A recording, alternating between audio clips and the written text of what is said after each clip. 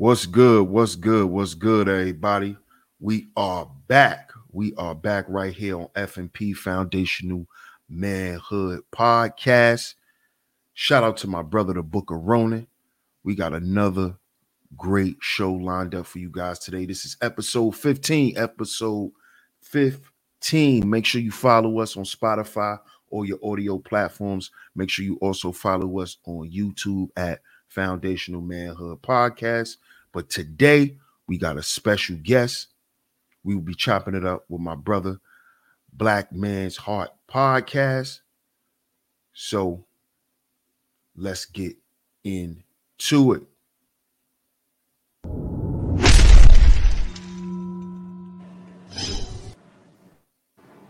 Shout out to everyone, man. Shout out to my brother in the building, BlackMan's Heart Podcast, man. What's going on, my brother? Welcome to Foundational Manhood Podcast.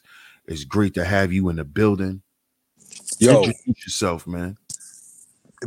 Thank you, bro. It's an honor to be in this building, man. It's an honor to be in this building, bro. This is my name is Barry, and Barry Graves from San Francisco, California, man. And bro, this is thank you, man. Thank you. This is an honor. No doubt, bro. No doubt, man. So it's great to have you here, bro. You know, here on Foundational Manhood, what we talk about is we speak about the importance of manhood and how manhood is lost today, dealing with black men. So, you know, it's great to have you in the building. And let's get a little bit of your story. We hear that you from San Francisco, California. You know, that's a legendary place, man. So give us a little history of your upbringing in San Francisco, your family, you know, things of that nature. Thank you, man. Thank you. Yo, and first, thank you, bro. Thank you for this platform and thank you for this opportunity, man. I came from a 17-year-old cheerleader and a 19-year-old high school football star with a full ride to Grambling. And I was the first of a generation. So born in 79 to Barry Sr. and Belinda, and grew up in San Francisco, raised by the village. You know what I'm saying? And like it literally took a village to raise me, man. And I'm grateful for them. Had a lot of street education as well as political, being that my great grandmother was into politics. And I came along at a time where she was, you know, being reelected and things like that. There were parades, there were voting or election years, and just playing in City Hall, running down the halls and everything like that. And you pick up on a lot of things, man, when you live in one area and you're seeing things and your mom is single, and then you go to you go to work with your great grandmother for the day or for a couple days, and you see something different, and her home is different. There's quiet, there's peace, there's a hella cereal in the cabinet. It's just a lot. It's a difference. So I grew up blessed to see both sides. Man, that's interesting, man. That's interesting. So what part of politics was your grandmother in, you know? Yo, she became a supervisor of San Francisco after the late Ella Hill Hutch passed away suddenly. So the way it goes is her husband, my great grandfather, was the first African American judge in San Francisco, and Judge Kennedy, and he passed away the Easter after I was born. So I'm born in January. He passed away that Easter. A couple years later, Ella Hill Hutch passes away, and Dianne Feinstein, who's the I believe she was the board president, something like that. Um, she's on the board already, and she asked or maybe she was mayor. I think she was mayor, and she asked my great grandmother, to fill Ella Hill Hutch's place, and so my grandmother filled it, but she became um, over a supervisor over the Hunters Point district. So supervisors there over certain districts in the city, and my grandmother had District 10, which is Hunters Point, which is a legendary African American section of the city. Legendary. RBL, everybody came from right there. A lot of people. So it was we had that royal kind of like, you know, people just knew who she was. I couldn't do nothing in school, man, without my teacher or a hall, somebody in the, your great grandfather would be turning in his grave, boy. Who are you? I don't even know you. But they're watching me. You know what I'm saying? So I had to always be on point too. That's another thing. But yeah, fam, it was deep. So, being that you said it took a village to raise you, and now I'm hearing that you have political ties. Did that did that level of privilege, because you that does grant you a level of privilege. Yeah, and I don't even know it, bro. Don't even know it. Wow. Not to cut you off, but like Right. I don't even know. I'm not certain, even certain family, not to put family out there, but certain family members, Mhm. let's say for example, that aren't as directly related to her as I am. I'm at their house and they're one way. But when they get around her, I see them around her, they straighten up and they're acting proper. I'm like, what are you doing? Like, this is grandma. What the fuck? Why are you changing? But to them, she was something different. Now, to me, she's just grandma. You know what I'm saying? Like, no, I get it. Trust me, she raised. I love this lady, but I don't look at her like y'all would look at her. Like, I'm not intimidated, or I don't see power. I see love. You know what I mean? So I don't know that when people are looking at me, they're like, oh, you come from power. Like, no, I come from love. Like, to me, I come from love because we don't operate in the power. Like, we don't, even when people are approaching her, she's not one of those boss bitch type, you know what I mean? Like, let me throw my weight around type. She's the I'll take this off of my neck and put it around yours type shit. Call me when I'm not at work and we'll talk about what you need, how I can help you type shit. Right. So it was humbling, bro. But I didn't know. I didn't know. I was oblivious to that shit until a certain point. So, do you think being that you was oblivious to it, did that cater to you running around being an asshole, like you said Yeah, earlier? like not you know what it was? It because I had both sides, it was like I can choose to be like this and dress like this and walk like this and be like this, or I could choose to be like this because all of this shit is in me. Like, it's all around me. This is me. This is my family. My I got, we kick it how we kick it, but I'm being told that that's wrong. Like, no, you're over here because of that shit. You're staying at my house tonight because you can't go home, because your mom is locked up, or because there is no home for you. Now you're with great grandma, for and that's how it was, bro. Like, I was literally moving in with her and doing shit in the streets. Like, I'm living with my great grandmother and I'm out robbing motherfuckers. And she doesn't know that I'm with the extent of what I'm doing in the street, but she knows I'm in the street because I'm not in her house. I can't be in her house and go out all night robbing motherfuckers. I have to go and stay at somebody else's house. So she began to resent the fact that I had to leave her house every weekend. The fuck are you out there for? Type shit. And excuse my language, but she was like on me, like not even speaking to me when I would leave the house sometimes. And that shit would hurt. But to me, I had to prove myself. Like I can't be from the city, be from Lakeview, because we got turfs in our city. And I can't be from Lakeview as big as I am, wearing the clothes that I'm wearing. You know, I'm not like fashion, but I'm, you know, I'm not bummy. And had a kind of name that like even on the turf, my family is somebody. So Right. I gotta be out there in some kind, and I wasn't like on the corner, but it was like I'm gonna do dirt. Like I'm a You like was it ain't act no way. you was Hell act yeah. you was active. Since 13, bro. Like not even 13, because I say we were able to take the bus by ourselves at in like middle school. I was walking home in elementary school, like from the second grade on up.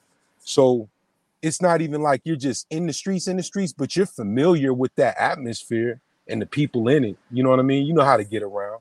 Right. So basically you was just a product of your environment, basically. Like All the way. it was so readily available and at arm's reach for you. It was just like it was just like, hey, it is what it is type of shit. It wasn't nothing that you was following or aspiring to be. That's what I'm kind of getting from what you're saying. Yeah, it was like a preacher's kid type shit. Like Right. the family looks one way, but this motherfucker is doing something completely the opposite when Right. behind clothes, you know, when nobody's looking type shit. And it Right. wasn't all the time like that. Like, don't get me wrong. Like, it wasn't all the time like that. It was mostly like, this is just city shit. Like city shit. Like, yeah, we go to church on Sundays. Um, we'll kick it after church, and then in school and after school, all of that shit, we with the shit.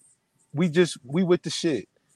And until it's time to put on a re-election t-shirt and go and knock on doors and campaign, or until it's time to go, because my grandfather was also a San Francisco police detective. My grandmother was a worked for the building inspection, so she was also another government employee. And then I had uncles that were in law enforcement, some that were just doing other shit, but cousins everywhere. Like, so you can't do something, get caught, and then think nobody's gonna find out about the shit. People are getting calls as you're getting booked. You know what's You know what's so interesting about that, bro? And you know, salute to your family, man, because you know that's black excellence at the end of the day. You know, Yeah. today in this cyber world, we like to condemn the the municipalities that control society. You know, because most people live online. So it's like people don't understand the functions of the police. They don't understand the functions of lawyers, judges, like you said, building inspection. All of these people are important to people's everyday life. Oh my So, God. so my Oh question is, I got a two-part question, bro, because you have these people in your family, black people of importance, people of everyday living. You know, those your people was in control of a lot of people's lives. So at that time growing up was San Francisco more black then, because it seems like it was like a family tradition to be, you know, on that level. man, it so back then San Francisco, it was more unified. It would let me say this the right way. Back then we had each other more. Back then you had, like you said, D, and that's a beautiful way to put it, because my sister's grandmother, different dads, my sister's grandmother on her dad's side, she worked in park and rec, right? So there was, we as kids, we could go to programs and get in, or go to her program and just kick it for the summer type shit. Like there was so much different shit that you could do, because these people, that these black folks, that had each other's back, they weren't going to let your kid, your grandkid, and this other person's kid, they weren't going to let them fail. So if somebody called somebody and was like, hey, my grandkid's turning 8. I'm trying to get him into sports. You know anybody that's, oh yeah, such and such has a football team here, call him. So nowadays you kind of get that feeling, but it's more, it's not as it's not as strong as it used to be. Like people will call my great grandmother and be like, yo, my son got arrested on his dope charge. I trust me, if he could get out of this, that boy is going to, he's going to go to work. He just needs a job. So I don't know what will happen, but next thing you know, this brother got a city job and he's thanking my grandmother and hugging her. You know what I'm saying? Like shit, just it's like when people were in position to help, that's what they did, no questions.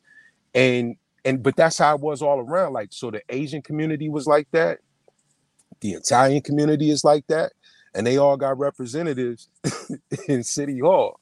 You know what I'm saying? It's just shit. Who's scratching who's back, and where is that shit coming? Is it really gonna help us, or is it gonna help one person? And I think it changed into people just looking out for themselves type shit. Yeah, because I was gonna ask you that, but you already answered it, and I'm glad we're speaking on this too because you know today a lot of black people think to be revolutionary is to be a rapper, Mm, and it's not. To be revolutionary is to actually get into local politics. mm, So when you're dealing with local politics, you're dealing with law enforcement, you're dealing with housing, you're dealing with healthcare, medical providers, and you're bro, dealing with you on the school, you're dealing with the school district. You're dealing with these types of things. And it just seemed like over time, us as black folks, we got away from those things. We moved away from actually being revolutionary, and we changed the trajectory of what being a revolutionary is.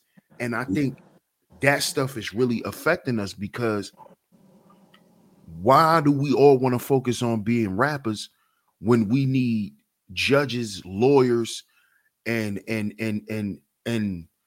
law enforcement people to goddamn be in favor for the rappers? mm, If our young black men and women are going into music, but they're going to jail, they're getting killed, mm, shouldn't there be our people in place there? Because as you can see, when our people get in power, and like you said, when they just start thinking about themselves, mm. what happens is they're not in favor for us anymore. So what you just described no longer happens. That boy don't get a chance to start over. It's like no 50 years. Facts, You know, facts. so It, so it it became like a thing where it was we focused more on the financial part of being a revolutionary, becoming a financial revolutionary. I have to build generational wealth. Well, motherfucker, generational wealth takes generations to build too. Like I thank think you. we got it fucked up to where we think we're gonna be the one. Like we're gonna be the savior of our whole fucking bloodline. No, you gotta plant seeds. You gotta I was in jail and this brother was talking about how his grandmother broke down this thing to him about this jewel about life, and she used a farmer analogy, and I love the farmer analogy, bro. We have to plant seeds, we have to nurture the soil, we have to plant these seeds, we have to be present, we have to then figure out what the soil needs, because we can't just give it what the fuck we want to give it. We got to give it what it needs. We can't birth a generation and say, now be this. No, we have to find out what they're capable of first. Then we cultivate that, we build on that shit. nurturing the soil, building, planting the seed. See, because as we're talking about this, and I'm thinking like, well, I wonder, because I was a rapper at one point. Shit, I think we all were. I was a rapper at one point, and I wonder what it was that made me be like, nah, this isn't for me, or what made me want to do it, because I was also a poet, and I am a poet, and so I'm like, what made me even want to be in the street? As you're saying this, I'm like, damn, that's great. What did influence me? It starts in the home. When motherfuckers say it starts in the home, that's real shit. What's in the home?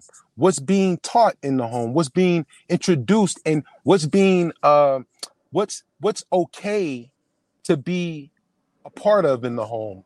So if I'm playing this music, there's no way that I could tell my daughter or my son not to be me in that moment. Don't take on this characteristic that you see me being momentarily. Don't ever mimic that. I can't tell them that, because they're seeing me in whatever parts they like, or whatever parts is resonating with them, or whatever they think they could get points with their friends with and get away with. They're gonna mimic that shit. They're gonna go to school talking like us, acting like, dancing like, all of this shit. So if I'm looking at generational wealth, if I'm looking at being a true revolutionary, I have to take what I'm doing in my home, and I have to represent that shit outside of my home. I cannot bring what's outside of my home into my home. It doesn't work like that, because the seeds that I'm planting in my home, I can also plant everywhere I fucking go.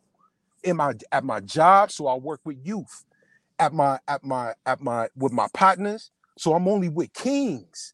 You see what I'm saying? So it's like, now the seeds that I'm planting, I'm looking at I'm looking at the fruits of that shit all around me. Hopefully, hopefully it's not something out there that's stronger, that's also planting seeds where I'm planting my seed at, or something that's killing my seed, trying to kill my seed off. Because we also got that shit out there. But my bad, bro. Hell yeah. I feel that shit, man. It starts in the home, I think, D. Man, glad you said that, because that is how shit changed, and a lot of us don't understand that generational wealth is built over generations. It's not built in one. It's not built in two. Like Right. like for example, a brand like Versace, brand like Hermes, like these brands been out since the 1800s. Mm-hmm. That black people have basically made known to the world in the past 20 years. But these companies was started in the 1800s, 1900s. Yo, and D, is just how we were talking about my family being into politics, like, and me having the choice to follow that road, or find my own. There's a lot of people born into that shit that don't even want it.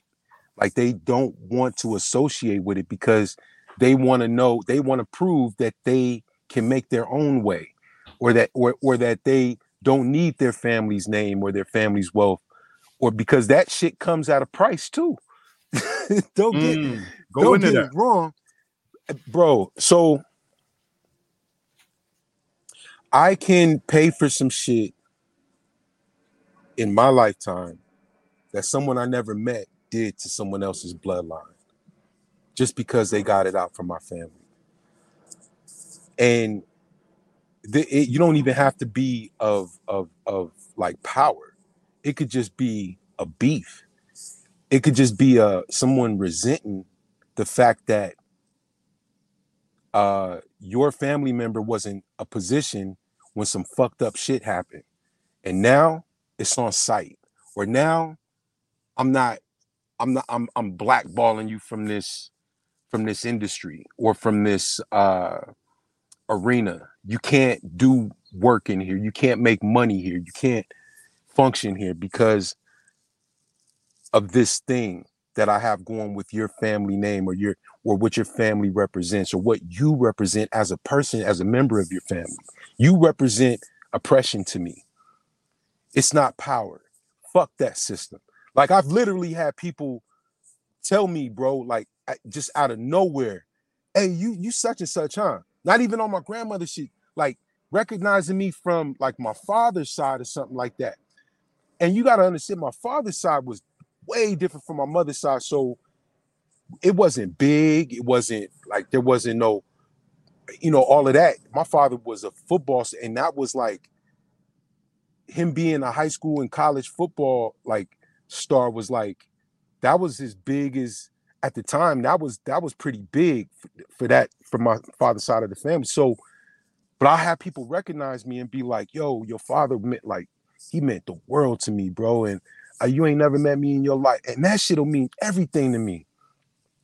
But then at the same time, you'll have somebody be like, "Yo, that's your family. Your family is it, man." That's why our neighborhood is so fucked up, my nigga. Like, nah, nigga, this nigga ain't cool, bro. Like, I'll get that shit. And then it make a motherfucker want to fight, but I don't even know what the fuck I'm fighting for. You know what I'm saying? It's like, I just know that you disrespecting my fucking family and I'm not having it. Because I know the intention of my people. The intention was somebody needs to be at this table to bring whatever they're talking about doing to our people back to our people. Our people need to know what the fuck is going on behind these closed doors, and we need to be behind these closed doors. But people resented that shit. There was a lot of people that resented that shit, and there are people that will resent you being at that table because they don't know what else is being discussed at that table, and they don't trust that system that you're a part of. And I feel that shit. That's why I never got into politics, bro. It's a fucked up game. It's a really fucked up game. It's street politics, any kind of politics, because all it is one person looking out for their own interests, and they'll do whatever it takes to make that go through. I mean, is it really like that? Because it wasn't like that for your family. I mean, your people looked out for other black people. They were on some revolutionary shit. So that's kind of like the gift and the curse because Hell yeah. black people say they want to do better and that we need a bunch of shit, but we don't want to go through the necessary steps and the necessary avenues to make sure those things are met. And some of those things is getting into local politics. Local politics is getting involved with the school system, getting involved with your local police department, getting involved with your aldermans, your local political office. But black people don't want to do this shit, but they want to complain about shit not being done in their favor.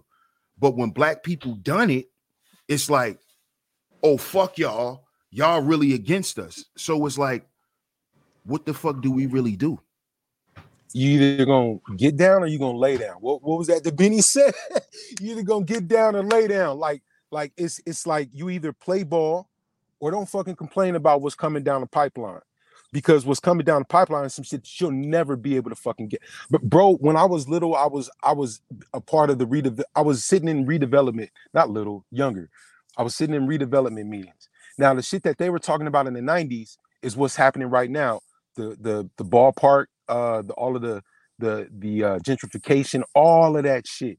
Now at the time, my great grandmother is the one that's on the redevelopment, but she's in the redevelopment agency. Went from being a supervisor to the redevelopment agency in the same district that she was a supervisor of. And there were meetings where people, I love the community and the community loves her, but there would be some people that would be against her at at this table with the redevelopers because they were moving people out of the neighborhood. They were kicking people out of their houses.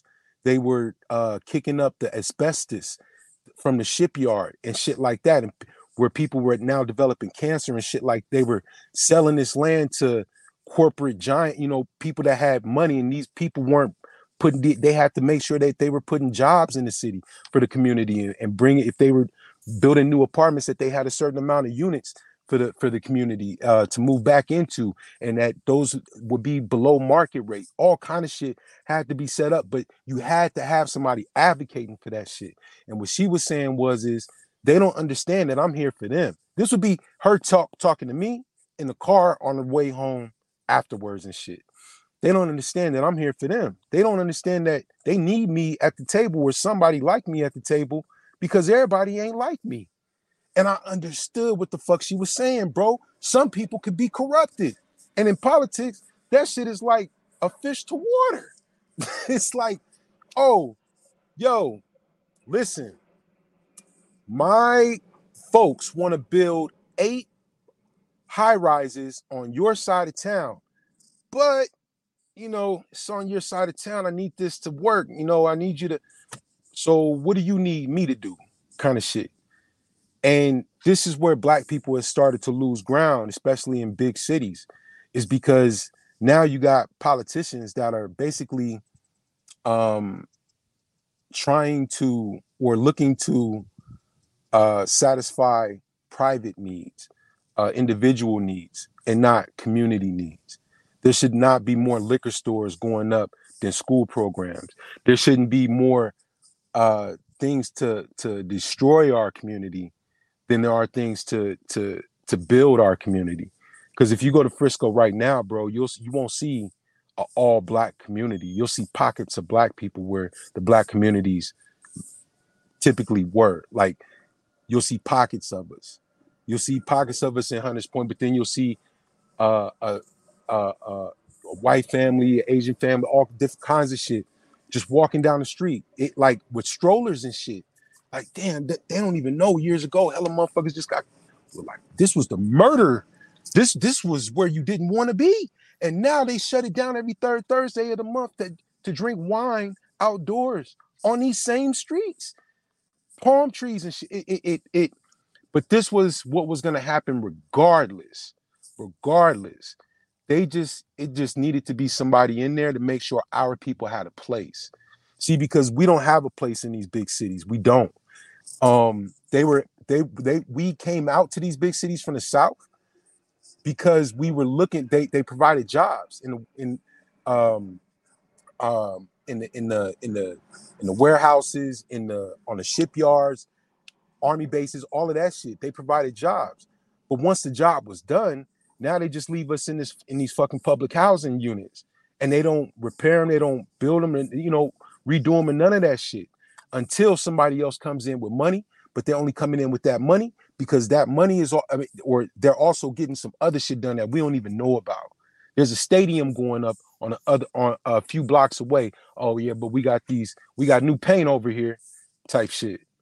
So it's just how we look out for each other. Wow.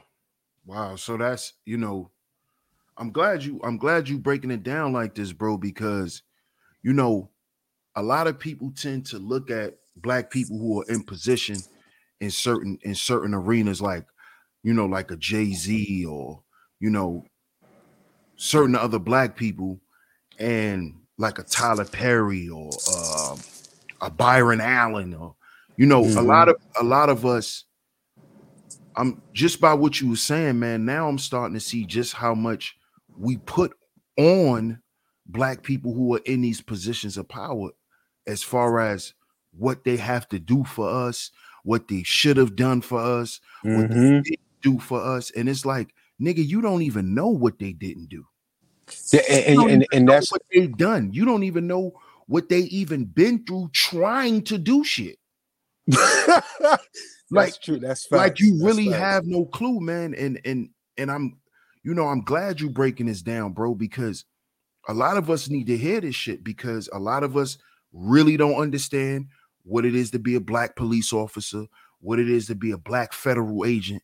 And a lot of us just sit back and we condemn these black people, and you don't even know these people's hearts. You don't know what they've been through. You don't know what they're trying to do. You don't know what they've already done. You don't know who they've saved. Like, yeah, it's just like we're just so misinformed, bro. And it's crazy, man. It's crazy. It's like to have a savior's complex where Right. one person has to be this one person. We were programmed for that shit. That's how we were just programmed, because if one of us gets a job, oh shit, we eating. If one of us goes to school, oh shit, we moving, nigga. Like we out this bitch. If one of us goes to school, shit, all I gotta do is stay alive. And then it became a thing where there wasn't enough men around for us to see, for us boys to see men doing it. So then it was like, well, what are the men doing? And the men that I saw, um, the men that I saw were hustlers, like that, like not just street hustlers, but they got up every morning and put work in, no matter if it was doing shit around the house, if it was doing shit whatever the fuck it was. They got up every morning and did shit. So I didn't grow up watching lazy niggas. I didn't grow up watching motherfuckers that had no value or hope. It was always implanted in me. You come from royalty. Like my father would tell me whenever I would run into, because for years I would run into my father. He would tell me, you got royal blood in your veins. And so that's shit like that sticks with you. So then it's like, what kind of man do I want to be? I have options now. I want power though. Like not me personally, but some of them, we want power because we see what that power does. So on some level, we either want power or we resent that power because we also see how power corrupts, and we've seen the results of that shit. So we're either chasing it or we're running away from it, and not even running away from it, but just in the like fuck power, like just an aggression towards it, because so somebody that's in a position like a cop or a rapper, we see what kind of influence that brings. We're either gonna want to be like that, or we're gonna say, nah, fuck that, I'm good, I'm gonna do something else. But being that we're black men, being that we have this just fucking innate thing about us, this greatness about us that doesn't let us quit, like me and you were talking about, it's like we can do any fucking thing and do that shit where it's like we're at the top of our game and that shit. We can flip fries. And this motherfucker is flipping fries, and he got all the bras at work want this nigga. He's like, or this motherfucker is a ticket writer. He writes tickets on cars, but I bet you he's a after school. He works with youth. He does something. Like, this is not just we're not ordinary people, my brother. Like, everything that we've gone through and everything that we've come through, it was to build us up for something. It's just, what do we want to be built into? You know what I'm saying? Like, do we want to be built into a mold that's already been there? That's already been it's already been done a million times. We want to keep following that same shit? Or are we gonna let our own greatness mold us into what we're supposed to be? Because we could just be a stepping stone for another generation. We don't gotta be the ones. Right. That's a good point. You know, sometimes you have a generation of prepping. Facts. You have a Thank you. generation of preparation. Like, who's going to Thank you. prepare the next generation to rule? What that takes generations to do.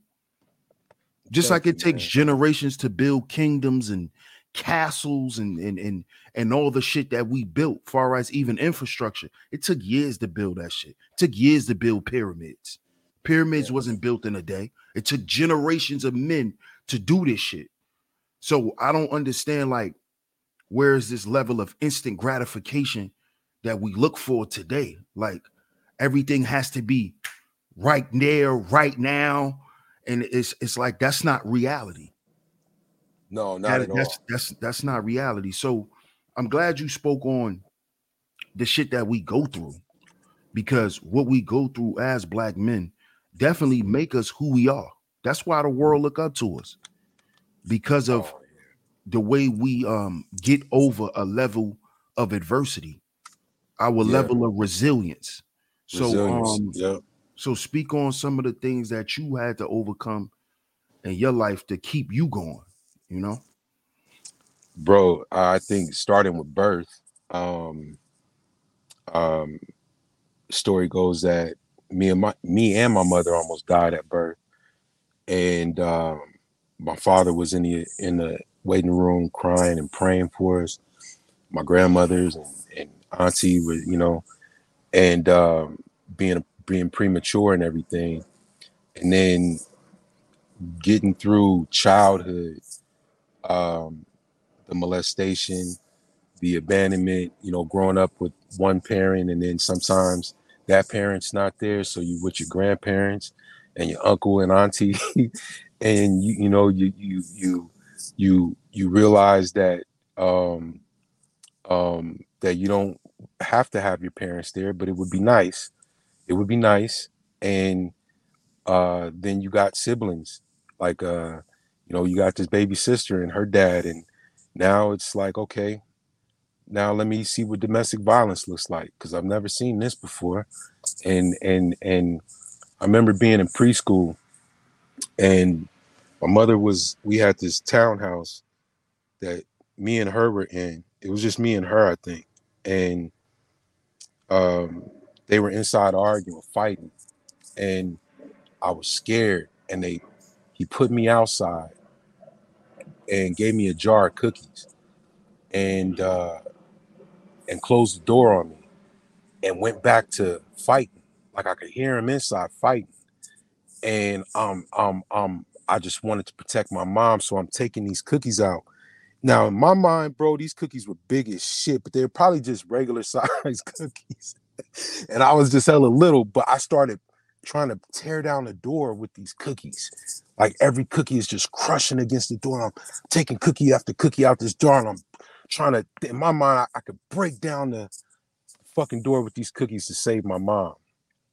And that shit will go up until I was in high school. Man, I've been through a lot, bro. I've been shot in with it, not with a real gun, but with a BB gun in the classroom. In my eye, like on some weird ass, just fluke. It hit my eye. This motherfucker one shot, Fuck. and it was over, a $4 bet. Bro, I've been in situations where that were like impossible to even think of. Like I can't even fathom someone's kid going through that shit. And not to say it was the worst shit ever that could be done to a kid. It was just, for me, I wouldn't want anybody's child, anybody to go through that shit. Being in a room and you can't get out, or else you're gonna get your ass beat. And so you gotta take whatever they're gonna do to you type shit. Um, and then seeing this motherfucker for years, and not knowing what to do, because by this time you've heard stories about other people that have gone through similar shit, and they don't say nothing when they're around that motherfucker, and we all fan. It's like, what the fuck is going on? And at this point, it's like, man, fuck, I don't even want to be here. Like, I don't even want to be in this house. I just want to be with my niggas. I just want to be with my one cousin. You know what I'm saying? So me and my cousin Alvin, man, we were like thick as thieves from like 9 years old. I say about 10 years old, uh, until we both started having families and shit in our late 20s or late 30s, mid 30s. But that was, me and him were like, that was, if you see me, you see him. And if you don't see me with him, somebody's asking me where he is type shit. And I needed that. I needed a brother, because I was being the oldest. A lot was placed on me. Like people place a lot, especially black, but we got to stop doing that shit. We have to stop placing so much responsibility on the oldest child. Um, a lot was placed on me, which meant my margin for error was small as shit. Like I'm the oldest of all my cousins. So if I fuck up, I'm hearing about it from everybody. Like nobody's letting this shit go. So it made me have to be smart about the shit. I don't want to be here. I don't want to do this shit. So I started, I'd say, man, in third grade, I started writing poetry. Um, and it gave me an outlet. I was already playing the piano, learning the piano, and I started writing poetry. Poetry gave me something. Writing, it was just writing. Writing gave me something that I couldn't find anywhere.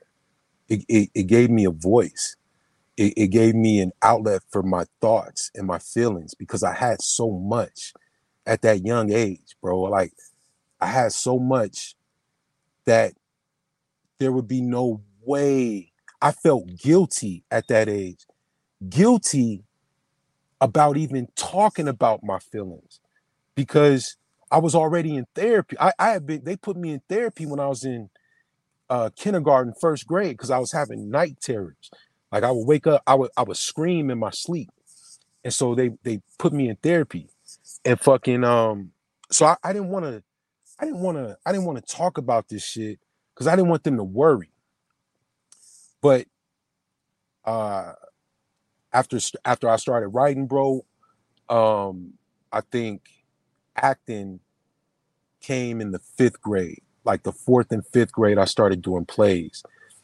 And all of these, bro, these were just things that interested me because I would watch different strokes and I would mimic these characters on TV because I had no identity. I didn't know how to be a boy. I didn't know how to be masculine. I used to walk like my auntie because she was the one that was babysitting me all the time, and I would walk like her. I didn't know that that was a feminine way to walk until someone, one of the homies, like I'm in like second grade, one of the homies starts laughing at me or and some shit like that, and then I'm paying attention to my friends. I'm like, well, some of my friends, we're just kids, but some of them don't walk like how am I supposed to walk? And then my mother's watching a movie with Denzel Washington, and he was a principal. And at the end of the movie, he's walking down the hallway. She's like, oh, I love the way he walks. So I'm studying that. And now when I'm at school in the first and second grade, walking down the hallway, coming from the bathroom, I'm practicing my walk like Denzel. Like I'm building my identity based on these characters. So acting it was something that came natural to me. So fast forward, man, right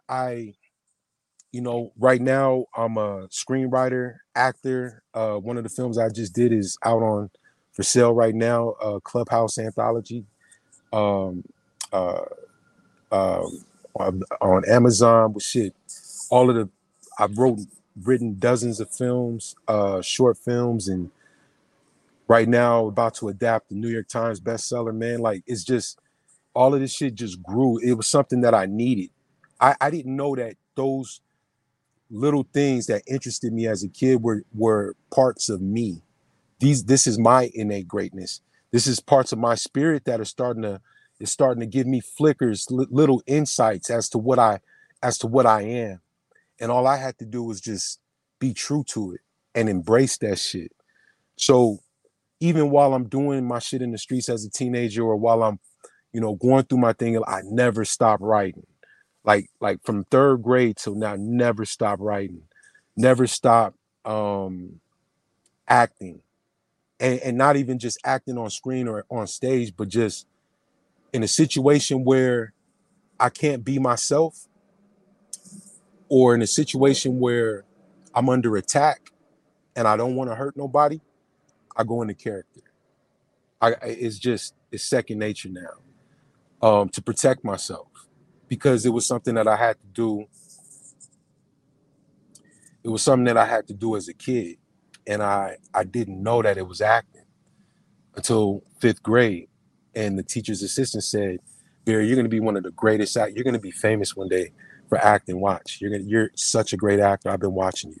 I'm a drama student at SF State. You're dope, dude." And I was like, "Oh man, I never forgot that shit." See, he doesn't even know what that shit meant to me. That little thing that he said to that fifth grader that one day, he carried that shit for the rest of his life.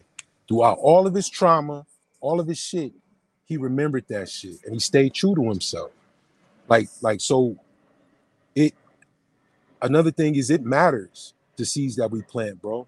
Like it matters. You don't gotta go out there every day and what I'm saying, all of that. Nah, but when God is giving you a word, when God is giving you a purpose. It's just how are you gonna stay true to that shit? Are you gonna stay true to that shit?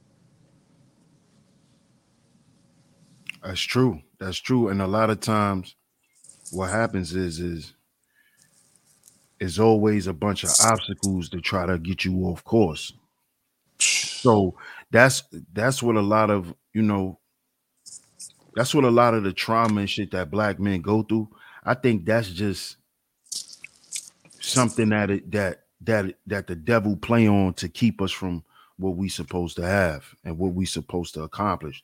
Because everybody has trauma, but it just seems like our trauma as black men is just so unique and it's so much more intense Man, and it just seems like that shit really holds us back, man. So it's great to hear that story, that redemption story of you finding a way to creatively work your way out of a lot of situations in life.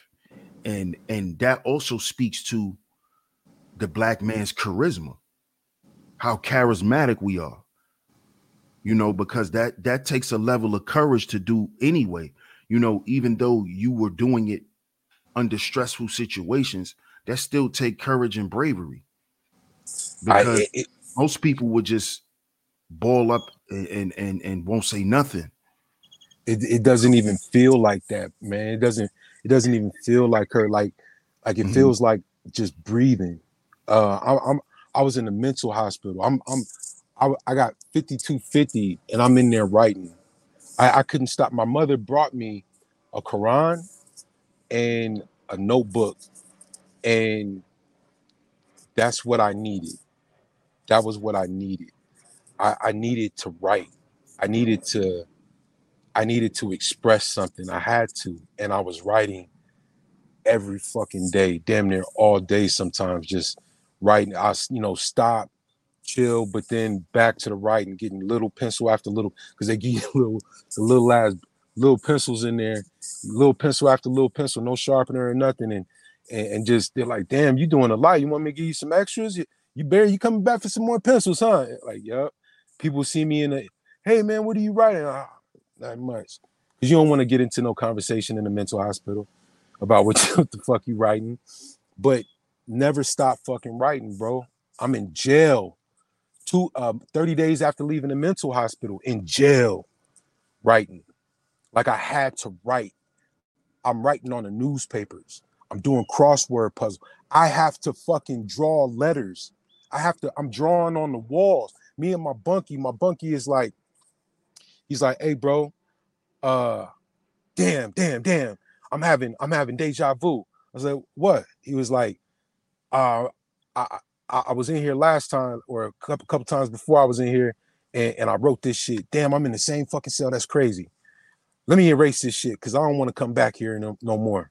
He was basically saying like by drawing on the walls, it brought him back to that to that cell. And at the time, there was a cross on the ceiling. And I was like, let me shade this shit. I'm gonna shade the cross and I'm gonna add this, and this. And then I started wanting to draw other shit. Then I was like, oh shit, maybe there's something to that. But when you're in jail, when you're in a mental hospital, you see the people that came through there that had this gift of expression because they left it on the walls. They leave scripture on the walls. They leave these drawings on the walls, these little quotes on the wall, shit like that. That was a poet. That was an artist. That was somebody that had these gifts, and for some reason they was passing through here. It's a stark reminder, a reminder, yo, you got gifts. For some reason, you just passing through here. Don't come back. Do everything you can to stay out while you're in here. Focus. What do you want? What are you doing? All of this shit. So that's why some of us, we go into these institutions and we come out better. And some of us go in, we come out institutionalized. It's just, it's again, bro, it's like, what do you want? What do you want for yourself? And are you giving yourself enough time to have perspective? Because sometimes that shit, your freedom can be taken from you just so you can sit your ass down and get some perspective. Like, like you got you got so much going for you that you don't even see yet. that you haven't even come to because you're not allowing yourself the time, the perspective, the opportunity to get on that page and trust the process. Motherfucker, it's not gonna come over, like you said, it's not gonna come overnight. So if it's not gonna come overnight, what does that mean? That means we have to trust the process. We're not gonna plant our seeds and then see the fruit of that shit the next fucking year, the next 2 or 3 years. No, but we gotta trust the process. And in the midst of trusting the process, part of that journey is learning who the fuck you are, changing. You're not going to be the same person that you were before when you started this fucking journey. So don't think that you're going to keep falling for this or going for the same shit or doing the same shit. No, shit is going to have to change because you're not, you're on a fucking journey. You're not standing still. So shit, your scenery, your environment, the people that you interact with, your thought process, the things that you read, the things that you, these things change. They evolve or they're gonna stagnate. And when they stagnate, bro, that's when we start. That's when the darkness has a way of coming in swiftly and unannounced and very, very in a sneaky kind of way. That shit can just take over, and before you know it, you're depressed or you're in a place that you don't want to be, physically, emotionally, mentally. It just and it takes brothers like you, bro. That's why I'm so glad that I found your channel last year, because it takes brothers like you, it takes brothers like Ronan, it takes brothers like us to bring each other up, to remind each other, hey bro, you all right, you good. Like you told me, you was like, man, I said, man, I don't even know if I got enough gas to make it to you. You said, bro, get here and you're good. All you got to do is get here and you're good. And I made it. And there was things stopping, preventing me from trying to make it. I was having anxiety on the fucking freeway. I was hot. I didn't have no AC. I'm driving through the desert, rubbing myself, my head, pouring ice water on myself. Bro, I'm struggling with this anxiety shit. Mm-hmm. But I was like, nah, I gotta make it. I gotta make it to my bro, man. Gotta make it to my bro, because this is a part of the journey. You know what I'm saying? And it's just what we want out of this shit, bro. But I don't mean to over talk, man. My bad. No, that's real shit, because that level of brotherhood is lost today. It's like it's like that shit is long lost. It's like if you ain't giving a nigga nothing, he don't really fuck with you outside of that. So yeah, if he can't benefit off of you from, say, if he can't get bitches, if he can't, come kick it at you, if he can't benefit off of you some way, it's not even, we're not even, nigga, stay over there with that shit. Bro, it makes me feel uncomfortable sometimes.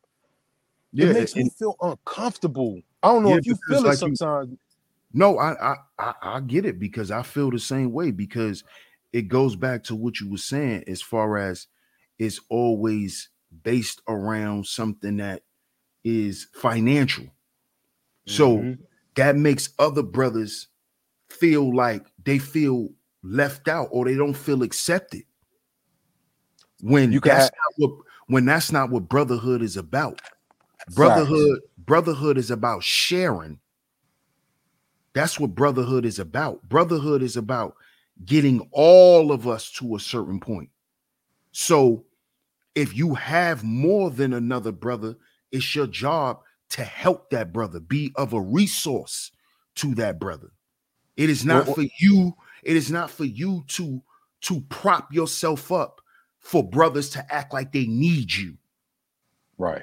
That's not brotherhood. Right. That's hoe shit. That's how hoes treat each other. Well, if this bitch wants something from me, she broke, so she gotta do what I say today. You know how that's how hoes treat each other. Now here's the thing. We mimic that too. That too, because that's our mother. That's our auntie, that's our sisters, and some of us are younger brothers. Some of us are only childs with nothing but women in the family that we're around. So Mhm. that's who we mimic too. And then it becomes a thing where now the feminine behavior or the masculine feminine behavior that's being demonstrated is now being mistaken for masculinity. So you mean to tell me if I'm not in competition with my brother, I'm a fuck nigga, I'm a bitch ass nigga because I'm not trying to Mhm. outdo him, because I'm not talking shit to him, I'm not breaking him down before I build him up. If I do build him up, I can only come around and kick it with y'all if I'm talking that kind of shit. Fuck y'all. Nigga, I don't want to be around you niggas. Like Real this shit. shit makes me feel like we grew apart, nigga. Fuck it. We grew apart.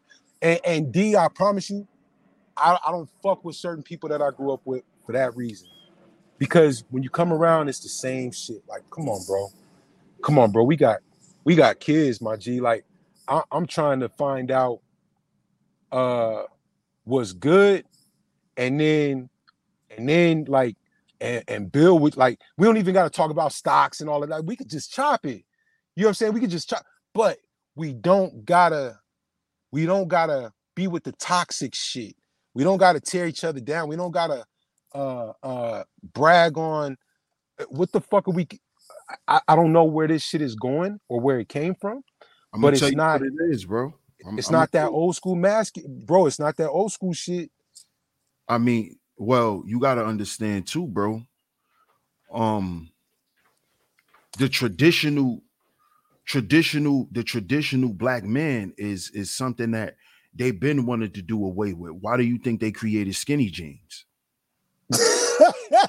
Like they've been trying to remove the whole aspect That's facts. of That's traditional masculinity out of black men. So that's you have facts. different types of masculinity. Like a lot of people may not know that, but what a lot of these black men are today are masculine submissives. Mm, That's why you see a nigga with tight ass pants on that he bought from H&M with a Draco. mm. He got a 50 shot clip with his sister socks on. That's Damn. that's masculine submissiveness.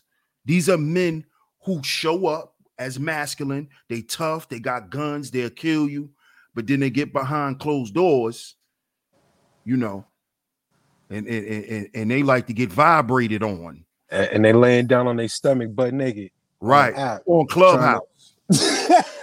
doing the whack 100. Doing the whack 100. Oh He the big shit. homie, but he the big homie though. You see? Kicking their calves up in the air and shit. Right. Sitting there wiggling his fucking toes on his stomach. But he the big homie. Nah, man. And that's another thing, bro. Like, we gotta stop with this whole, because I've seen men be abusive to a woman and then be submissive to another man. That There shit you kills go. me. That's That masculine submissive, bro. These are okay, masculine submissive men. because that shit kills me. I never understood Oh that yeah. shit. Oh Like yeah. like it pisses me off too, because it because we're men watching this shit. That's traumatizing on a certain level. Like, if I look at you in a certain regard, like, you could be an elder in the community, but if I see you be submissive to another fucking man because he has power, or he has what you think is a leverage over you, or whatever the fuck, you honor him for some shit, nigga, like that, to me, that's weak. Like, that's weak. That's weak-minded. It's poisonous, because now you're going back and misrepresenting what men are. So when someone is, you ain't no man because you don't beat my ass. What? No.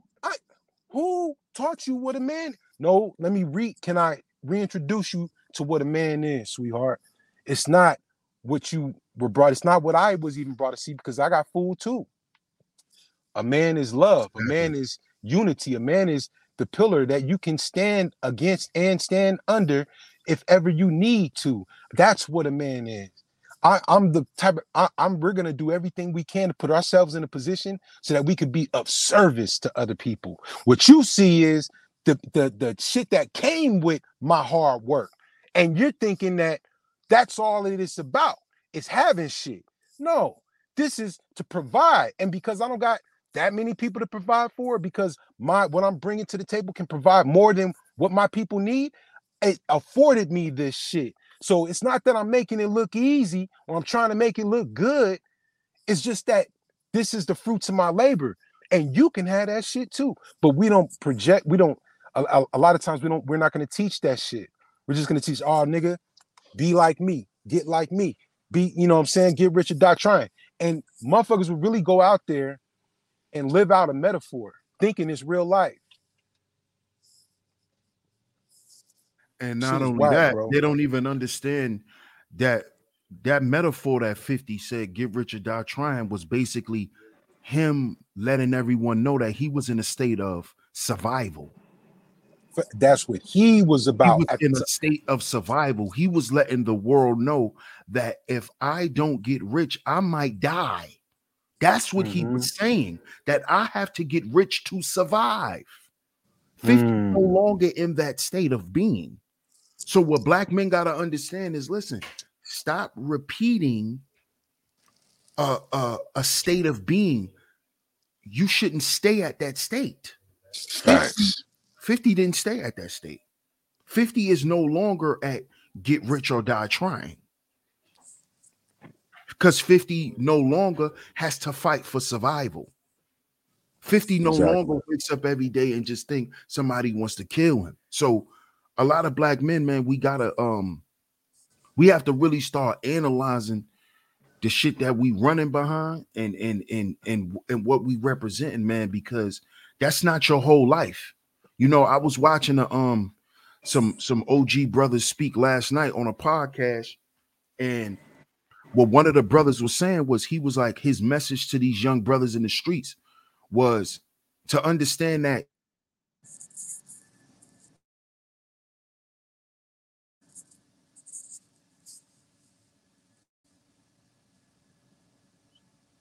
Yo, yo, yeah, my bad, you bro. You hear me? oh so good. Yeah, I can hear you now. You cut out at Yeah. you said to understand that. Yeah, he was saying that these young guys got to understand that a lot of y'all are not gonna die. Mm, A lot of come y'all are on, not man. going to die. So you have to think about your life after. You have to set up your life, because a lot of y'all are not going to die young. A lot of y'all are going to get old. A lot of y'all going to make it to 35, Yep. 40, 50. So it's extremely important, man, that we stop running around here saluting bullshit, because generational wealth also comes with a level of character. Because Facts. if we're talking about generational wealth, we're talking about families. Yep. So you may be a wealthy family that's known for having money, but you also known in the neighborhood for being a bunch of piece of shit motherfuckers. Oh And that's my how you gosh. and that's how you accumulated your wealth. And people know your family for that. And now, like you said, you have to grow up and have to live through that shit because of your family is somebody of importance. So now you come from that tree, and you gotta deal with that shit. Yep. You gotta Yeah. deal with going to school with motherfuckers like, yeah, your uncle robbed my uncle back in the day for such and such thousands of dollars. And so and dig this too, D. You so I did so much shit in the streets. Like, not so much, but I did my shit. At a certain point, I started working in group homes. Like I turned 25. I come back from Indianapolis and I started working in group homes in the same area that my great grandmother was a supervisor, in the same area that I lived in, same area I did dirt in. I'm in the group homes working as a counselor with these kids, bro. And I didn't know that I could give back just by using what I did or what I went through as a cautionary tale. And they're looking at me as a success story just because I went to college, just because I'm working there, and just because I'm not full of shit. Like they believe in, they're like, man, can't wait till Mr. Barry get here type shit.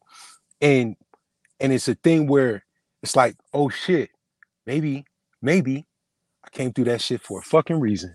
God damn it.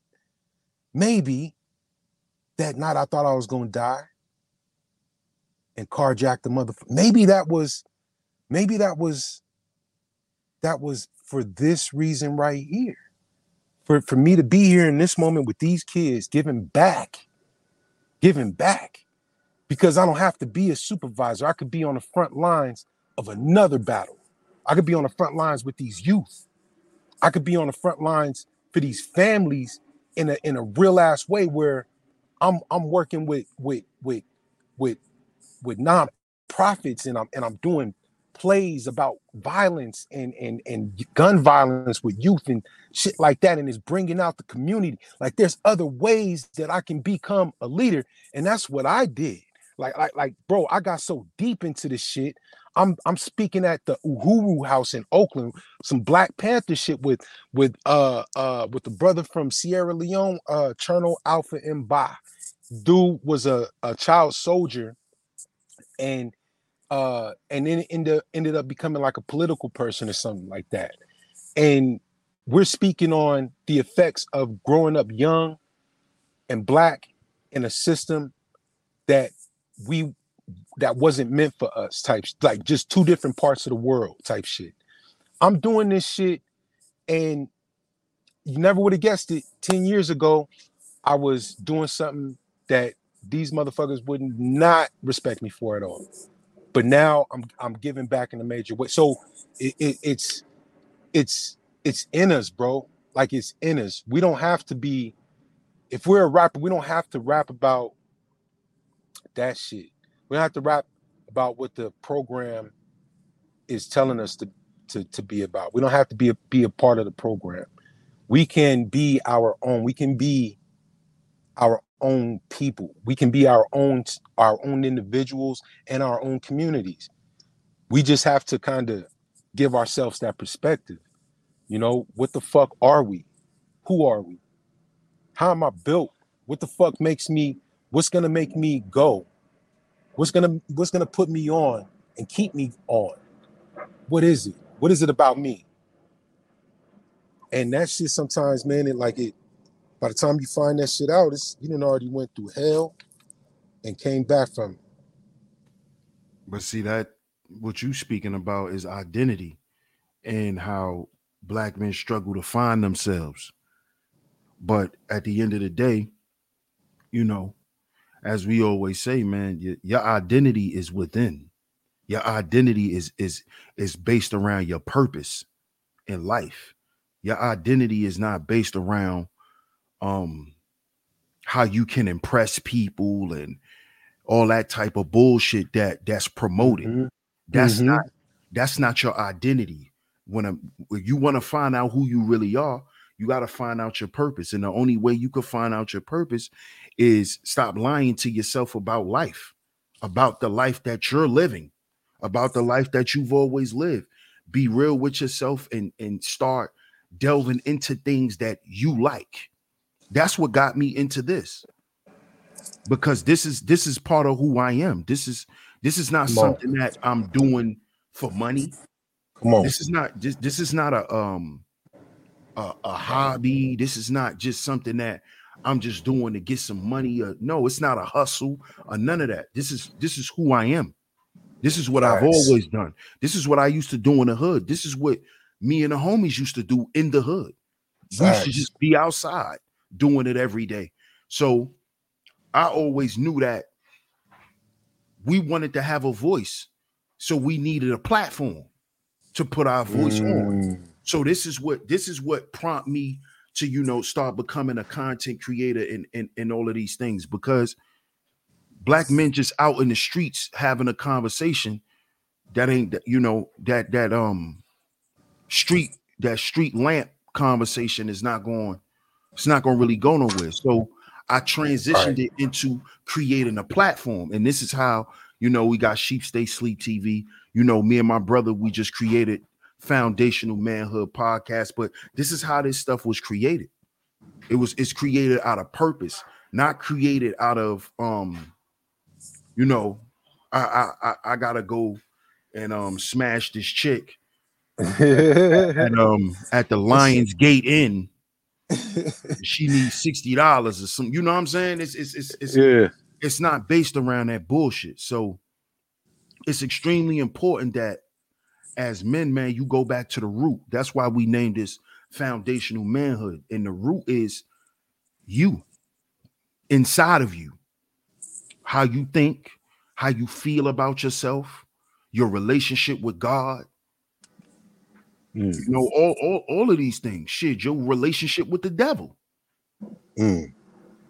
All of these things. You know, brothers gotta get down in there, man, and start focusing on those things, because all of these things on the outside are just distractions from us looking inside to really fix what's going on. Because once black men Mm. once black men find their purpose in life, all this dumb shit that we do will cease, because there'll be no room for it. Niggas will be like, yo, I'm going to work. I ain't got no time for you dumbass niggas. It's just like niggas in the hood when they tired of going to jail, when they tired of the bullshit. What happens? They do what we call in the hood square up. They don't square up. What they do is they realize that this shit is bullshit. I'm standing out here with y'all niggas Yes. running from the cops. I could have been at work making more money than you niggas running from the cops doing.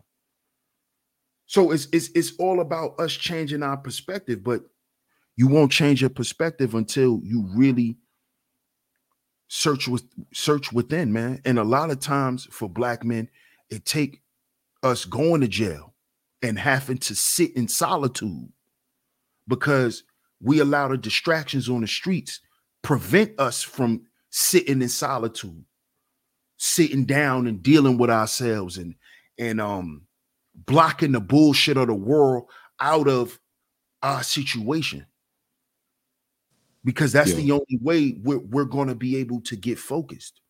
If you focused on the new Jordans, nigga, you ain't gonna be focused on your purpose. You gonna be focused on the hustle to buy the new Jordans to fuck the next bitch. And that is a limited, worthless life that black men have been living for a long time. We've been living like this for decades, man. That's why these young boys, all they want is a pill, some weed, and to fuck a little bitch and to kill somebody. This is their life. I'm gonna wake up every day. I'm gonna get high. I'm gonna find some little bitch to fuck. And if somebody play with me, I'm gonna kill somebody.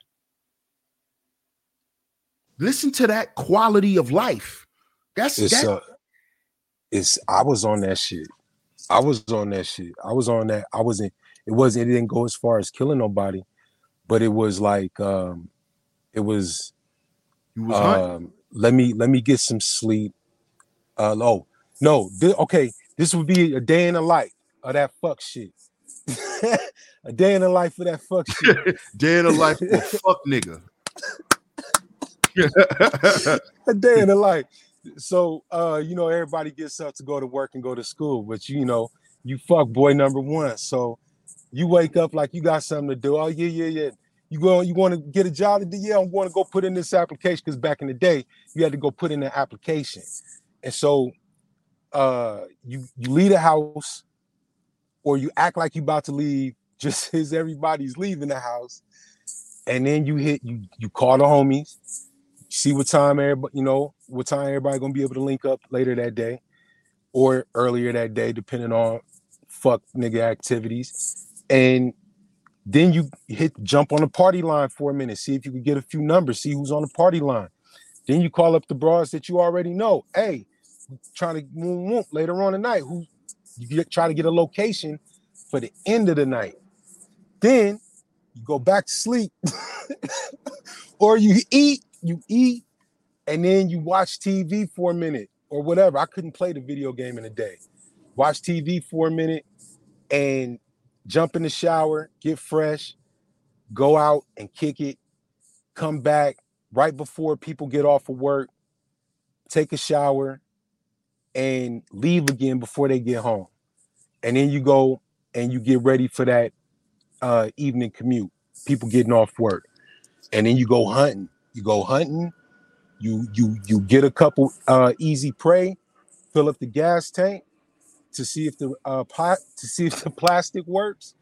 Fill up the gas tank first to see if the plastic works, and then you dip to the all night spot, to either 24-hour Safeway or 24-hour such and such. Everybody fill up groceries for their own house. We go and drop the groceries off, take a shower again, and then we hit that after hour spot with drink and everything from the lick. Tomorrow we doing it again. Fuck boy number one. You know what I'm saying? And at the time, there is no accountability, bro. There is nobody except for the ones that always were. We can turn deaf when the fuck we want to. Understand, like I had people all around me that would not have approved of this shit. I got people around me that possibly knew or had an idea of some of the shit, but they're gonna let me do what I want to do because hey, he gonna have to learn one day. He gonna learn the hard way. And sure enough, that shit came.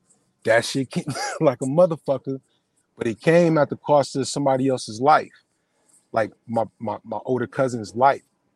It came once in at 13, and then it came again at 19, and then again at 20, and at 20 that was enough. Like that was the one that kept me out for good, because I gave my word to him after I got arrested for a lick. I talk about it on the Felonies to FM podcast. It he gave I get out of jail for theft using the hot plastic, the credit cards and shit. And my cousin, he's in the streets, bro. Like he's a factor. He's a major fucking factor. And I go to my auntie's house to see him, and he's like, come in the room with me real quick. And I go into his room, and I'm thinking he's about to sock, like just go off. Like, nigga, he's about to put hands on me. I'm nervous. And he's like, bud, what the fuck did you go to jail for? I said, I wanted to buy some shoes. I ain't never had no Air Max or no Timbs, and I need shoes. And I was, and he said, blood, he's like, nigga, don't ever let me hear about you going to jail trying to get some fucking shoes. What size shoe you wear? I was like, 13. He said, that's the same shoe size I wear. He look in my closet, pick out 5 pairs of shoes, and don't touch my Pippins. And I picked out 5 pairs of shoes. He's like, now, nigga, if I ever hear about you going to jail again, I'm like, all right, for sure. After that, I stayed out the streets, but I'd say almost a month later, he was murdered. Now that put me in the house, bro, because it had me depressed. Like I'm hurt to my core. Plus, I done already gave him my word I wouldn't fuck up. So even since that talk, I've been doing different shit. But even now, I want to murder a motherfucker. You feel me? Like nigga, you can't, you can't take my loved ones like that. Cause now you gotta fuck with me. But I gave him my fucking word, bro. Like not even on some just, oh, you could have did that because you didn't give him your word on. No, I understood what he meant. I understood what he meant. Don't ever go back to that place. Because he told me when I was in there, he said, you good, cuz? I was like, yeah. He said, hey, if anybody fuck with you, just tell them you my cousin. You gonna be all right. I was like, man, ain't nobody gonna fuck with me. Right. I'm in a holding tank with niggas bashing their head on this shit. I'm 19, bro. And the shit that's crazy is, D, I've made it to a point in life where I'm in these group homes with these youth, with these young men who are hearing this shit. And I'm telling them, you don't gotta be out there. Like, I'm here to let you know, bro, there's other ways we could do this shit. That's why what you're doing is so fucking powerful. Because just imagine, bro, like if every kid without a father figure or older brother had you in their life, had a brother like you in their life, somebody that was just consistent. You good? You good? You good, right? If you need anything, you good? It don't even got to be every week, every time. It's just that person has has your best interest at heart. You can trust it. We need that trust, bro. As men, as boys, we need that. We need to have that foundation. Facts, bro. And I'm glad you brought that up, the situation with your cousin too, because a lot of young men gotta understand the importance of agency. That's what that is, man. That's what brotherhood is. It's agency. It's us letting each other know that we're gonna make sure we're gonna be okay in any situation. Right. That's the purpose of this shit. That's the purpose, man. That's the purpose of brothers coming together of all walks of life. You know, um, that's why we gotta have brothers who are police officers. We gotta have brothers who are in these municipalities because they need to be a part of the brotherhood. Why is there a police brotherhood? Why do you have black men who's a part of a police brotherhood, but there's no black brotherhoods on the ground who should have connections to these black police officers? You see what I'm saying? Man. The level of agency is supposed to extend. And that's what your cousin was showing you. Your cousin was showing you, listen, my nigga, you ain't gotta go out here and think you gotta be like me. I already did that, nigga. Here, take these sneakers, and I better not hear you doing no dumb shit again. Cause I did that shit already. That's what he was showing you. He was showing you that level of agency. Like Yeah. I went out here and did all this bullshit to make sure you ain't gotta do it. So if you need some sneakers, nigga, come to me. Yeah. I don't want to hear you out there doing no dumb shit for no sneakers when I already did all that stupid shit. I already crashed out, went to jail, fucked my life up. Yeah. That's what he was basically telling you, bro. And that, when that happened, that level of tragedy that happened, bro, that's very, very haunting for a lot of black men nowadays because it's like that constant threat of extinction is always there. Like you could be with your brother one day and then some shit Oh happened a few man. hours later. Like, Oh, that's how it happened too, bro. With yeah, both of them, bro. That's how it happened, bro. Like my first cousin, his older brother. Rest in peace to my cousins Eric and Derek. rest in peace, My man. my cousin Derek, bro. We saw him like 3 hours before he was murdered, and oh fuck, bro. He was walking out the house, and I had me and my cousin, like I said, my road dog. We picked up my other brother and we slid out to Oakland, picked up these three girls in my Cadillac, and dipped back across the bay. And we were about to kick it and go eat. And so we got the girls in the car, and the three of us went inside for a minute, and and he's on the way to the car, and then we like, what's up, man? What you? He's on his way out the house. He's like, nah, I just gotta, you know, he has some work on him. And he's like, I just gotta go do this real quick. And bro, like, man, you should kick it with us. He was like, well, what y'all on? What y'all up to? Like, man, we got these three girls in the car. He's like, man, how old is they? It's like, they like 18, 19. He said, nah, they ain't old enough. I said, no, nigga, they 18. Like, I repeated this shit. They're 18 and 9. He said, nigga, they ain't old enough.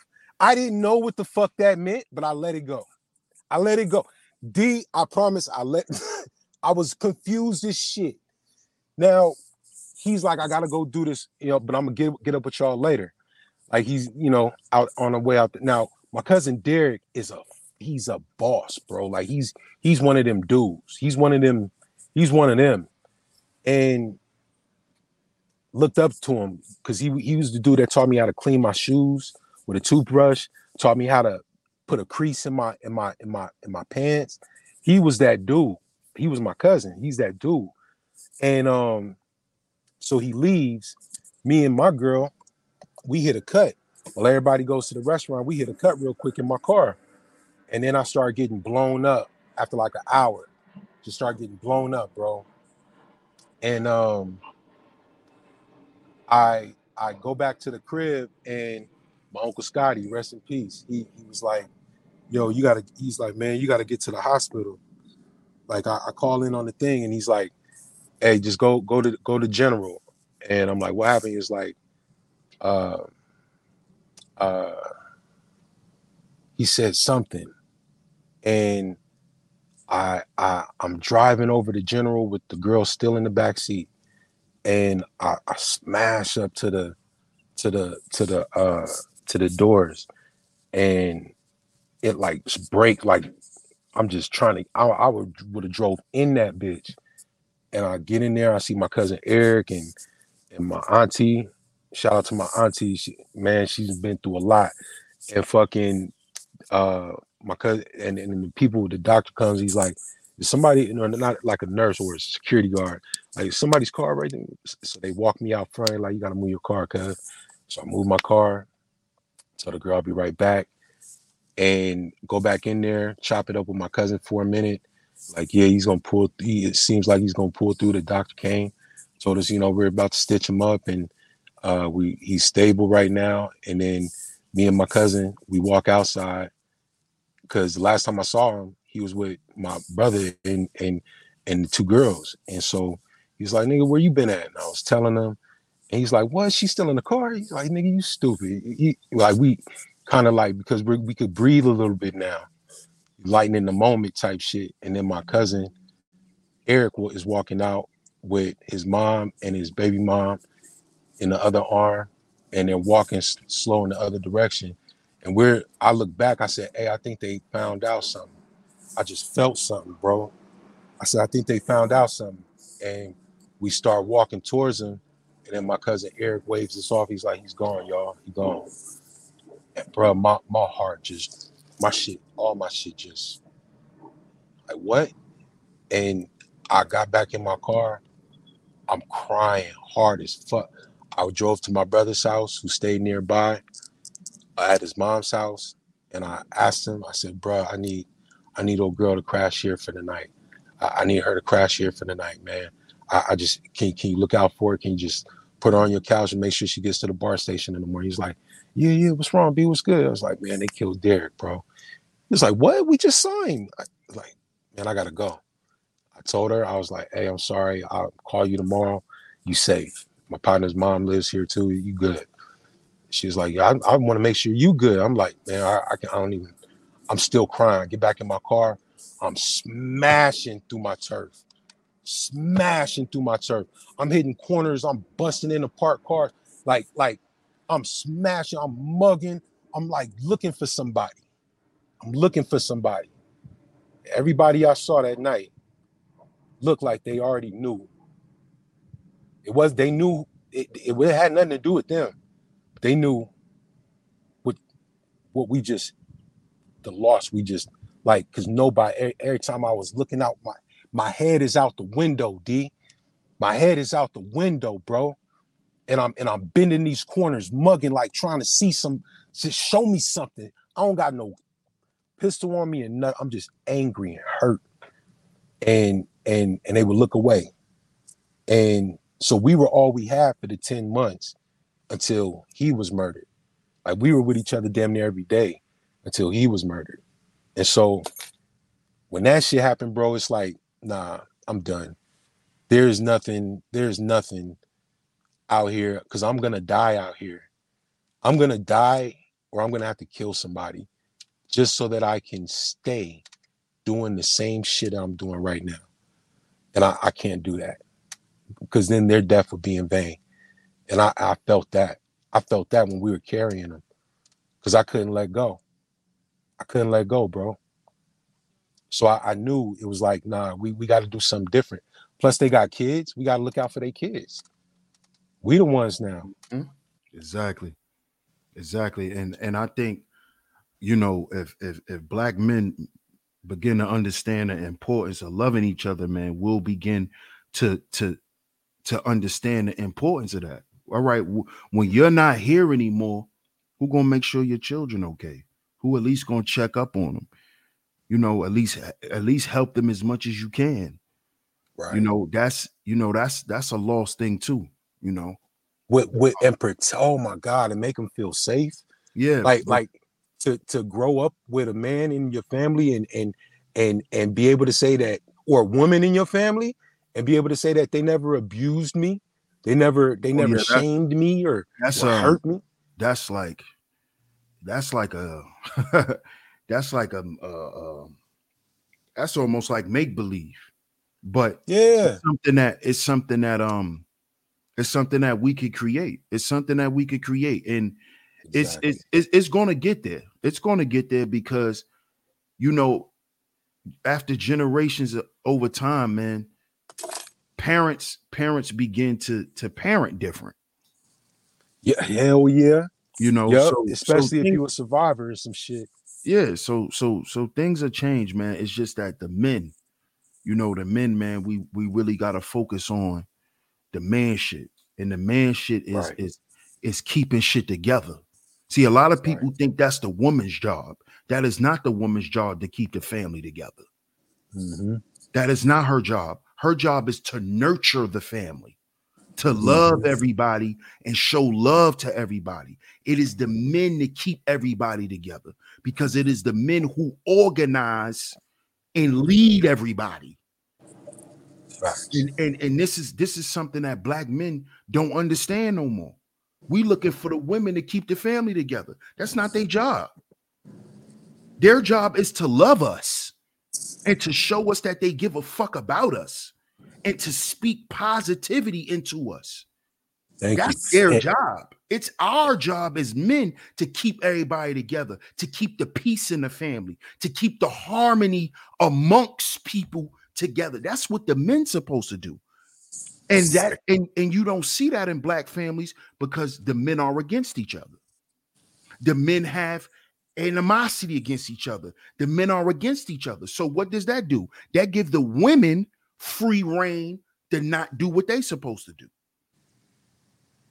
mm, But with black men not being family minded anymore, they don't see that where they left shit to be fucked up at.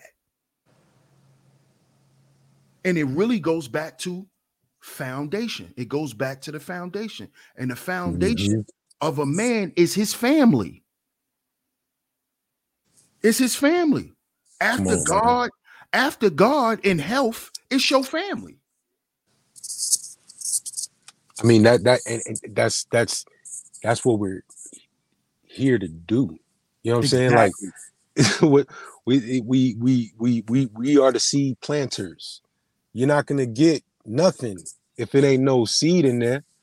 Like you can have all the water and all the soil you want, but it's just gonna be water and soil. It's just gonna be mud. You're just gonna have dirt. That's it. You're just gonna have the soil. You need something to put in that. We carry that shit. Like I was telling my kids, I told my kids when I was carrying you and me before your mama was, and that's not even a knock to her. I said, because I've been looking forward to y'all since I was 12. So Mm-hmm. I've had you in me since I knew I could create. And I didn't even think of that. Right. What I have now is what I could create. I had no, but it was in me. So yes, bro, we are the fucking we it starts with us, bro. It starts with us. We got to take back that fucking authority, bro. Like if we cannot maintain that level of authority, we don't just man. I'm not gonna say we don't deserve to call ourselves, but we cannot stand amongst men and call ourselves a man if we cannot walk in the authority of what a man is. Exactly. And just to say the least, bro, and we gonna wrap it up after this, but just to say the least, bro, we gotta stop fucking complaining. Yes. Stop complaining and let's work together. But I Yes. mean, hey, because if you look at it, and this is what I always say, we all got the same fucking gripes. Yep. The shit that plague black men, we all suffering from it. So why the fuck we don't just get together and fix it? Exactly. Across the board. Right. Like, Why, don't tell me what you I don't did for even you, motherfucker, understand. because I'm trying to understand, like, how was that so difficult?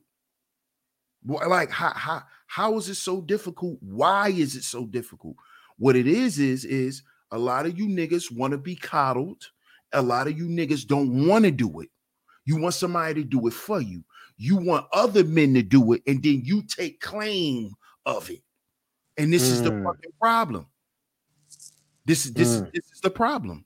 It's too much. It's too much of that shit. It's too much of it. And we got to understand, man, that at the end of the day, we are our own agency as black men. We're the only ones who can get us out this fucking predicament, not black women, not your mama, not your aunt, not your grandmama, none of them. The only one who can get you out of your situation as a black man is you and fellow black men like you, period. Because when the white man wanted to rule, guess what he went and got? Other white men. That's what he did. He went and got other white people, other white men who hated us just as much as he did. And they went around and they pillaged until they got what the fuck they wanted to get. What's wrong with black men doing it, but in a positive way? What's wrong with that? Facts. I'm not understanding why we not learning from history. Black men were in authority in the Black Panther days. Why? Because black men were unified. That's why the community was unified. That's why black women worked together, because black men worked together and black women saw that. Black women saw black men who were politicians working with the physicians, the medical people, working with the teachers. That's what the Black Panthers showed us. The men unified, and then what? The women copied that. That's why you had so many women Panthers. Because they copied what they saw us do. And they broke down the message. Thank you. That the man was giving. So a lot of times, the message or what we're inputting, the data, the information that we need to get y'all, our family on point. Our family ain't gonna want to move when we say move or jump when they need to jump. And if they don't do it, sometimes it's crucial. Like I tell my kids, it's crucial that if I say move, you fucking move. Don't ask me why. Just fucking move. Now, I have to teach you this, and you have to learn this shit, because this could be the difference between life and death. Listen to me as I am giving you something to help say I love you. This is why you got to listen. I'm giving you nothing but shit to grow on. That's my intention for you. So if you don't like what I'm telling you or what I'm giving to you, your mother's here to break it down for you in a loving way, in a more loving way, because I may get frustrated because I know your fucking potential. And I know that you can do better right now. But I'm going to let her break it down to you so that I don't overwhelm you right now. Honey, that's what the fuck she's there for. She's not there to make my job fucking harder. She's not there to go again. Oh, well, I don't see. Nah, because see, that's that. You just, no. Shut the fuck up. See? Now, go sit back down, honey. Thank you. Sit back down for a second, dear. Let me get back. Let me just break it down to you right now, because that's a perfect example of how someone can be there for you, but not there with you. I am here with you. I want the best for you. I am not just here. I am here with you. Listen to me, goddammit. I'm not in your way, and I don't want you to fuck up. You can fuck up by listening to somebody say, don't worry about that shit. You can. But I'm trying to tell you how to work through this shit. Take some time. Breathe. Do this. Walk. Let's get some exercise. All of this shit. This is what men are now. This is why we're athletic.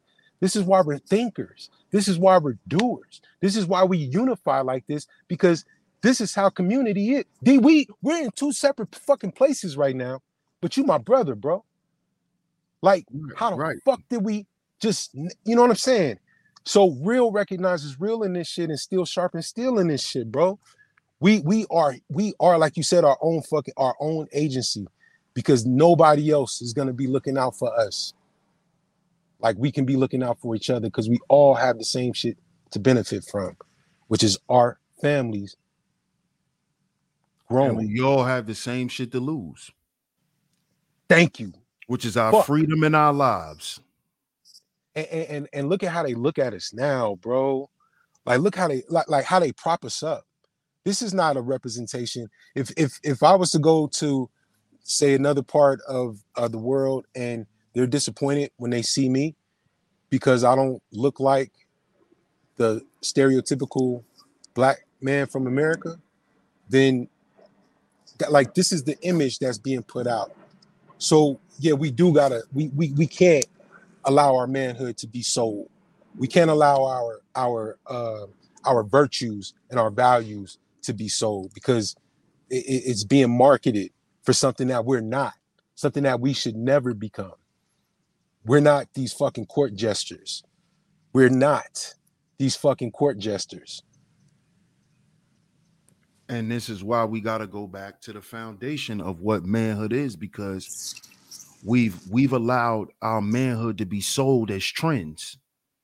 Black masculinity is sold as trends. And what that does is once the trend is over, it wears at the fabric of what black men represent in society. And like 40 said, they'll have a new nigga next year. Right. And it shows and it shows that black men are easily replaced, black men are easily done away with. Like nigga, you're just a cheap commodity, like some shit from Walmart. You're just a cheap commodity. You're just a liquidated commodity. So black men, you got to understand that shit hurts, bro. This is how they sell us. This is how they sell us today. That shit hurts. That shit hurts, man. Like just wait, just think about that shit for a second. You're not even looked at as a human being. You're looked at as a commodity. How can I market you?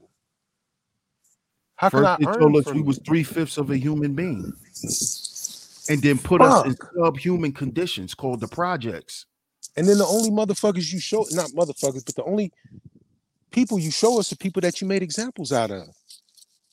Exactly, which is why we're doing this podcast, bro. Which is why me and my brother, the Book of Ronan, bro, we created this podcast because we have to go back we got to go back to the foundation to recontextualize manhood, because we think manhood today is running around fucking a bunch of women and just living the lives of savagery, when that's not what it is to be a man.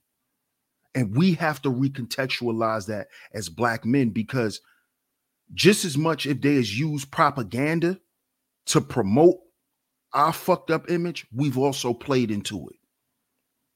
We've also played into it. And now we use the excuse of getting a bag to keep playing into it, when this is actually destroying the next generations of black men. Because don't think hip hop gonna be around forever, nigga. Why do you think they putting everything on a goddamn computer? Because they're gonna find a way to totally shut that shit down and rename it and turn it into something else. So it's time for black men to really understand what's going on out here. And the way that we do that, man, is we got to come back home. And what I mean by come back home is come back to home base, come back to each other as black men. And we got to sit down and figure this shit out, man. Like we did back in the days of Rosewood, back in the days of Black Wall Street. None of that shit was created out of black men sitting around dripping and tricking all day. That shit was created from black men sitting around having conversations such as this. Straight up. So planning, putting actually, hey, so community planning. Such and such has these degrees, you can do the financial, right? Yeah, cool. Hey, if such and such has this, you can do this, right? All right, cool. Then we can get such and such down there. Man, they only making such and such at this because they don't got no union. But we gonna have a union. Watch, we gonna So it's and at the same time, bro, it's like you were saying, having that structure is if we can do that and not be scared of being killed, being assassinated, being pulled over, and somehow now we're dead, we're hanging ourselves in a jail cell. If we can stop being programmed by all of these people that they made examples out of who tried to do this before, then we can overcome a lot of this little shit that is now becoming major shit in our lives. Like we talk a lot about rap music. Rap music just used to be music, bro. It just used to be music. It wasn't everybody's fucking, it wasn't the subject of every conversation. We didn't have rappers in every fucking element of our lives. They were only in the magazines, videos, and on tape. That was it. That was the only time you fucking heard from a rapper. Then you started seeing rap and music, rappers in movies. Now, that was huge for us.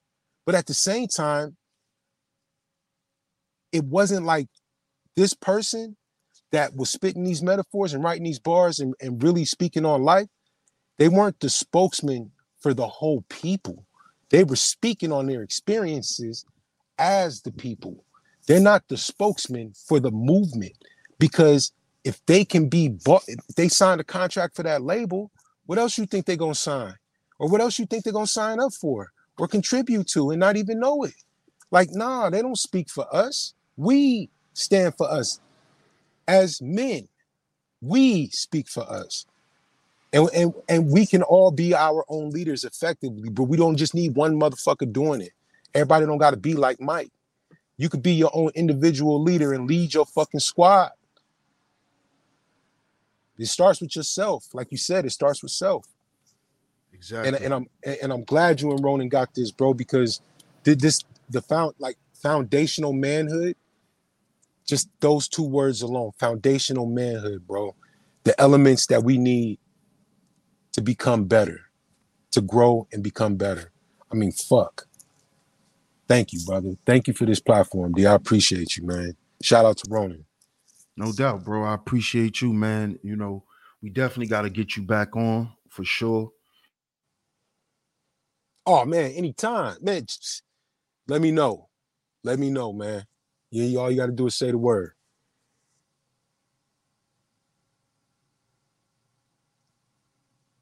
Hello, hello. Yeah, bro. Like I was saying, Okay. definitely got to get you back on for sure. Definitely love the conversation, man. This is definitely gonna ring some bells, man, for sure. I already know this probably gonna be one of our highest viewed shows, man. This is awesome, man. I love the conversation. Um, Nah, bro. Thank you, man. Like I said, D. Anytime, and there's plenty of brothers out here, bro. Like you already know the way we connected and how our lives are similar, and we grew up on opposite coasts. Like facts, it's this is our story, is like you said, is everybody's story, man. Like in some small or major part, like we've been going through this shit long enough though, bro. So thank you, man. Thank you. man, and definitely let everybody know where they can find you, where they can support what you got going on, bro. Most definitely. And shit right on.